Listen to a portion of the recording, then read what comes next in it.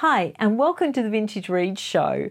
Would you watch a movie about a wealthy heiress that has a brain tumour and goes blind? Well, you might if it stars Bette Davis. Let's have a look at our latest Vintage Movie Club selection for October.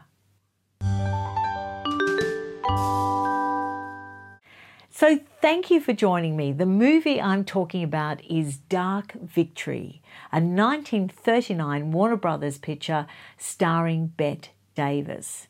And it is a three-hanky melodrama. Don't make any mistake about that. Bette Davis actually had a hard time getting Jack Warner to make this movie. It was 1939. The world had just gone through the Great Depression.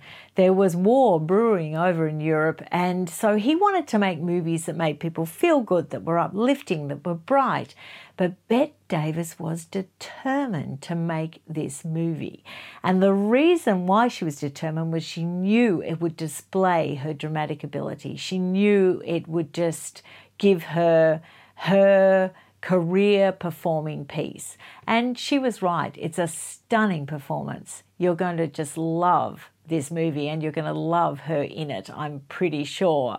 Now, also starring in the movie was George Brent, who was her opposite her, starring as Dr. Frederick Steele. And Dr. Frederick Steele is the doctor who actually operates on Bette Davis when she discovers she has a brain tumour. Now, I'm not giving away anything by saying that because that is actually in the trailer. You can pick that up from the trailer.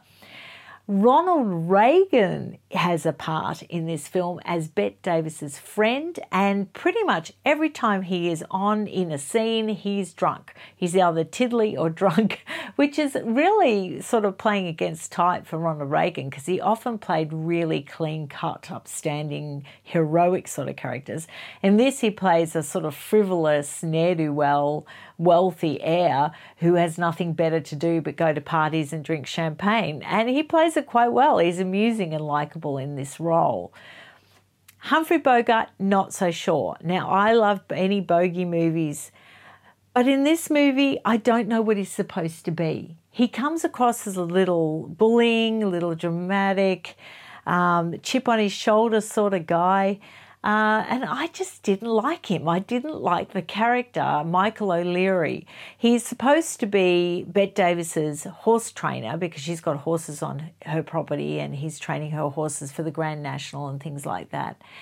And there's a sort of romantic tension between them, or sexual tension between them.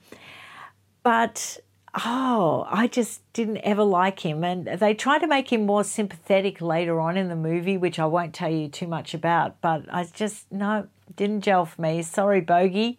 Didn't like him in this movie. Didn't like the character of Michael O'Leary. However, I'm interested to see what you think, because everyone has different impressions when they see movies. You can get it on Apple TV. I just hired it for a couple of days. I'm so glad I did. So I encourage you to seek this one out, Dark Victory. I don't think you'll be disappointed and you'll really enjoy it. So that's my Vintage Movie Club selection for this month. So until I see you again, enjoy your vintage reads and your vintage movies. Bye.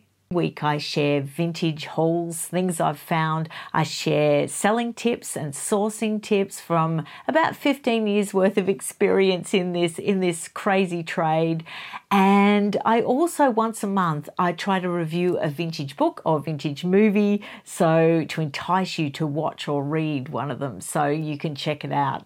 So if any of that sounds interesting to you, please hit that subscribe button, because us small channels, we really appreciate you.